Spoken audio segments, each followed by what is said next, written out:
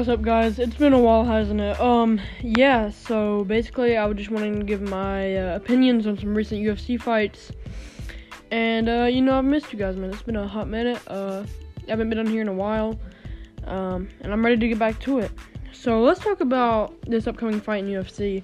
We have Kevin Holland versus Marvin Vettori. And this is going to be, in my opinion, it's going to be a war. Holland's coming off of a loss to Brunson. I would suggest him to stop all the talking. I don't mind it. But when you're so focused on talking in a fight and you don't have, because in my fights, I have some good opponents.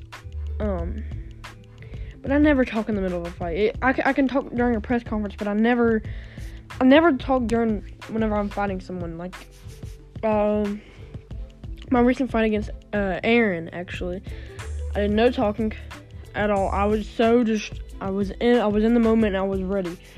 And then, I got that third round TKO. So, yeah, I'm probably going to delete my other podcast on this profile because they were just really cringe. I was listening to them. Yeah. So, yeah, I'm kind of probably going to start back from where I was on the podcast side of things. And, I've been having a good amount of fun. I'm getting ready for this upcoming fight with Aaron again. I'm probably going to take off my wins are probably going to get taken off. The first two wins I got against him again. Maybe Waylon, he'll come fight me.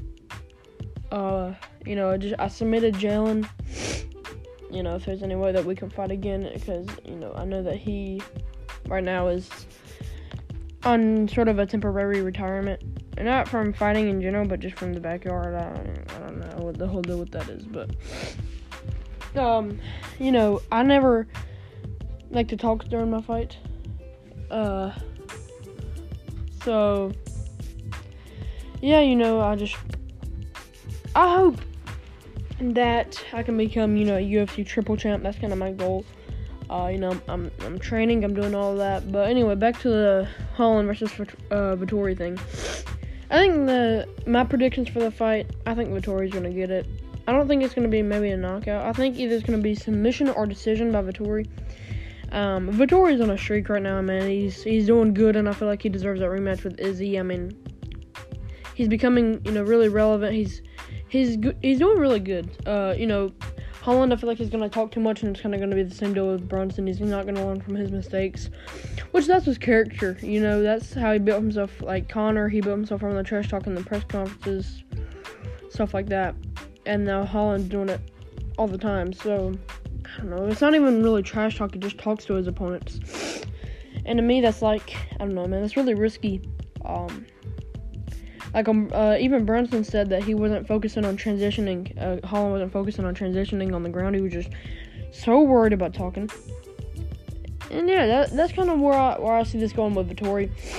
And so I'm gonna say maybe round 3 submission or round 2 submission or decision. I don't think it will be round 1, but yeah. Now moving on, you guys know my favorite fighter is Conor McGregor. Unfortunately, he lost to Dustin Poirier in, I think, January. That was very sad for me. That was a very sad moment for me. He did good.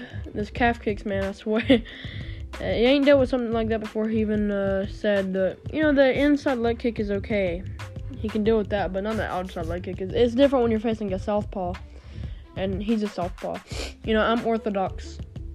And I don't know, man. He couldn't deal with those calf kicks, and then he started backing up, and I feel like Conor, he just made so much money, and now it's just all gotten to his head, and now he doesn't really compete like he used to.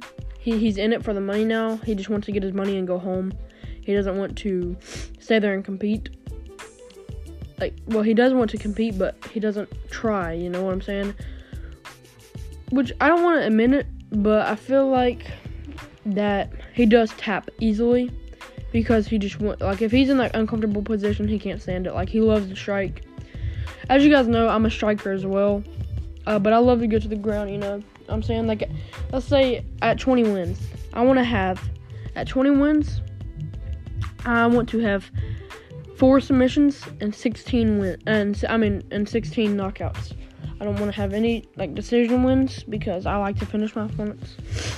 So I really want I want more knockouts and submissions, but I don't want people to underestimate my ground game. And that's what they're doing to Conor. They're underestimating him because he has 1 submission and 22 wins.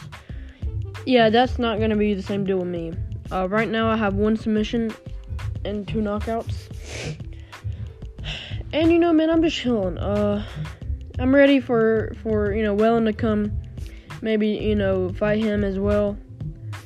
And, yeah, so, Conor, he was doing good in the first round, and then the calf kick started building up. He was doing some good clinch work. He definitely had the advantage in the clinch, using all of his shoulders, and then he got, calf kicked. Man, I bet this hurt, man. I've been kicked in the calf before. It doesn't feel good. But, yeah, he was just getting hurt with those calf kicks, and then he backed up, and then Poirier teed off, and yeah, man, it's McGregor, he's lost his style, man. He's trying to act like he's a boxer, and he's not. He's not a boxer. He needs to stop acting like he's a boxer. He's not. He's a kickboxer. He's a taekwondo specialist. He's a karate specialist. He needs to stop with the boxing stuff. It's awesome. I love boxing. But if he's going to do in that boxing stance, he needs to go, I'm saying not switch, but, go to a boxing match then.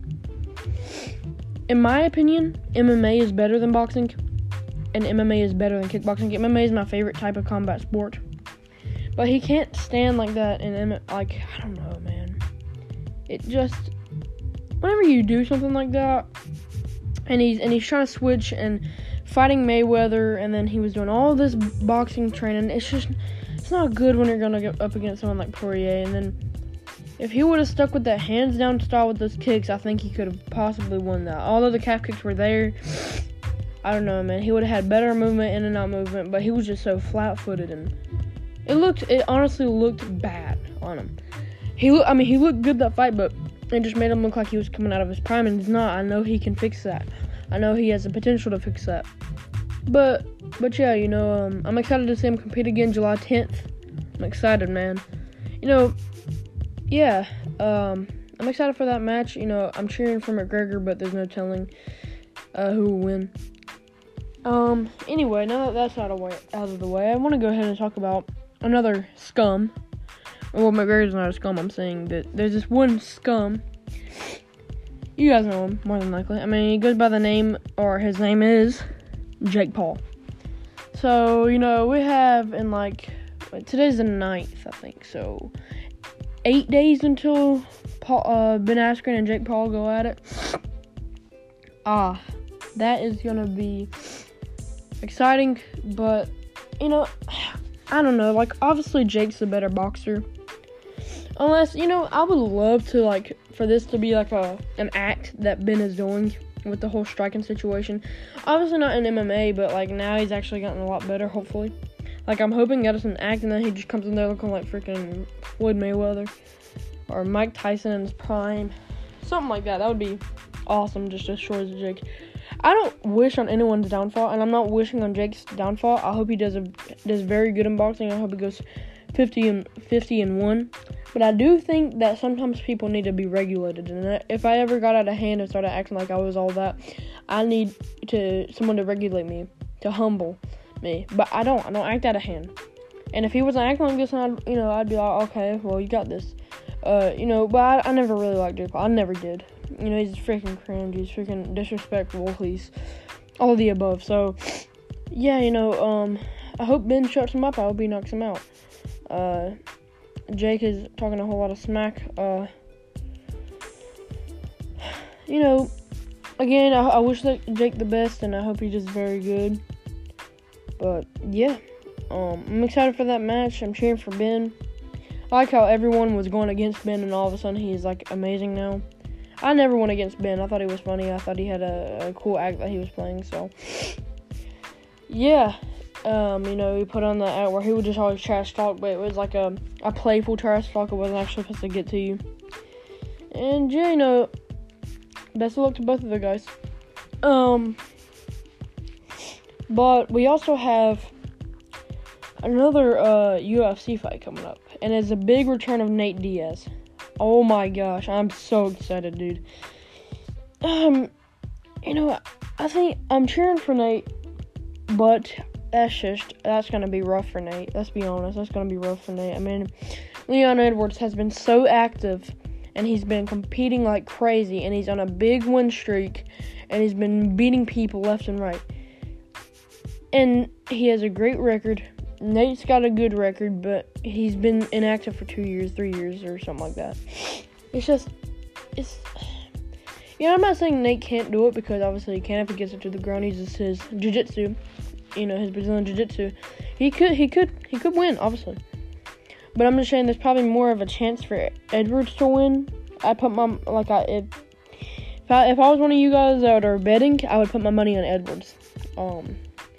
It just, when you take time off like that, and this goes same for McGregor as well, like, when you take time off like that, it just doesn't reflect well on you, So, yeah, McGregor, he's a great fighter.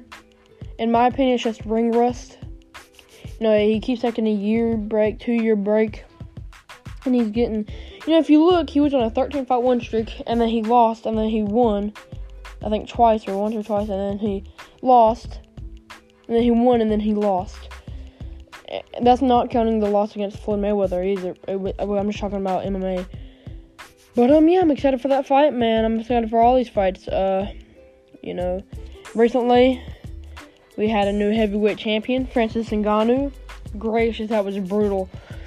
I was thinking that Stipe was gonna take it home. Like, obviously, I know that Francis has crazy power. I mean, seeing what he did to the Reem, see what he did to freaking Rosenstruck, and you see what he did to all of these people, man. It's scary. It's really scary. He's a scary guy, seriously, and he's improved a lot. And I wish him the best. And Stipe, I hope he gets to recovering. He's still probably the greatest heavyweight. Second greatest heavyweight, tied with the greatest heavyweight. They're 1-1. Maybe they have to do it again. It's just Francis. In my opinion, you never lose a fight. You either win or you learn, and you can see that. Like, if you look, Dustin Poirier learned his mistakes in the Conor rematch.